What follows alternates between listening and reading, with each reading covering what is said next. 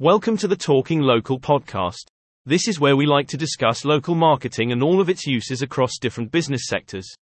The marketing minds at We Are Acuity have lots to share on the current landscape of local marketing and how different companies approach it. We hope you enjoy and are able to learn a thing or two. Yesterday, Deloitte published their latest consumer tracker for Q4 2022, which revealed UK consumer confidence has turned a corner after a 15-month period of decline.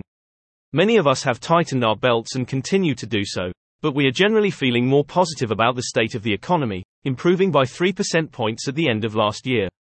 No doubt the impact of low levels of unemployment and inflation easing. It also shows consumers are feeling more positive about their disposable income, up 6.5 percentage points. Celine Fenech, consumer insight lead at Deloitte, commented, "The squeeze on their purchasing power could now be past its peak." So, what has this meant for bricks and mortar businesses? Well, it's good news. In the last 9 trading weeks of 2022, sales in physical stores were up 12.5%. Meanwhile, online sales remained flat. The high street is dead. Think again. Hotel Chocolat is planning on opening 50 new local UK stores following a bumper Christmas with shop sales up 10%. Retail is very much back, said CEO Angus Thirlwell. When people step into a Hotel Chocolat, there is a sense of discovery, excitement. That sensorial element is not to be understated. At Marks & Spencer, local stores did well too. Like-for-like food sales were up by 6.3%, while clothing and home products enjoyed their greatest market share for 7 years, with sales up by 8.6%. Good enough for a £480 million investment in bricks and mortar, with 20 new stores opening and 3,400 jobs created in 2023 and 24. CEO Stuart Machin said local stores were a key part of the group's future, alongside online trading.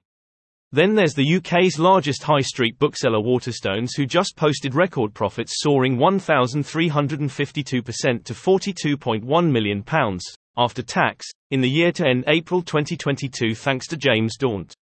Shoppers headed straight back to local shops post-pandemic, and it's now exceeded pre-COVID sales. We previously talked about Waterstones' approach to local retail in our blog. That's just the beginning too, as things also looked great in store for a host of other local retailers including Dunelm, Next, Greggs, DFS, B&M Retail, Sainsbury's and Tesco, as well as many others. Meanwhile, Amazon announced plans to close 3 UK warehouses affecting 1,200 staff, as it cuts costs following over-expansion. Amazon CEO Andy Jassy said last week that job cuts were part of plans to weather uncertain and difficult economic conditions. It shouldn't be seen as a competition between on and offline, it's all sales, but the demise of physical retail has been somewhat over-exaggerated. Blended is indeed best for everyone, especially as we enter a difficult trading period. Even that's not all bad news. Ian Stewart, chief economist at Deloitte, commented, "This is a very different recession from those of the recent past.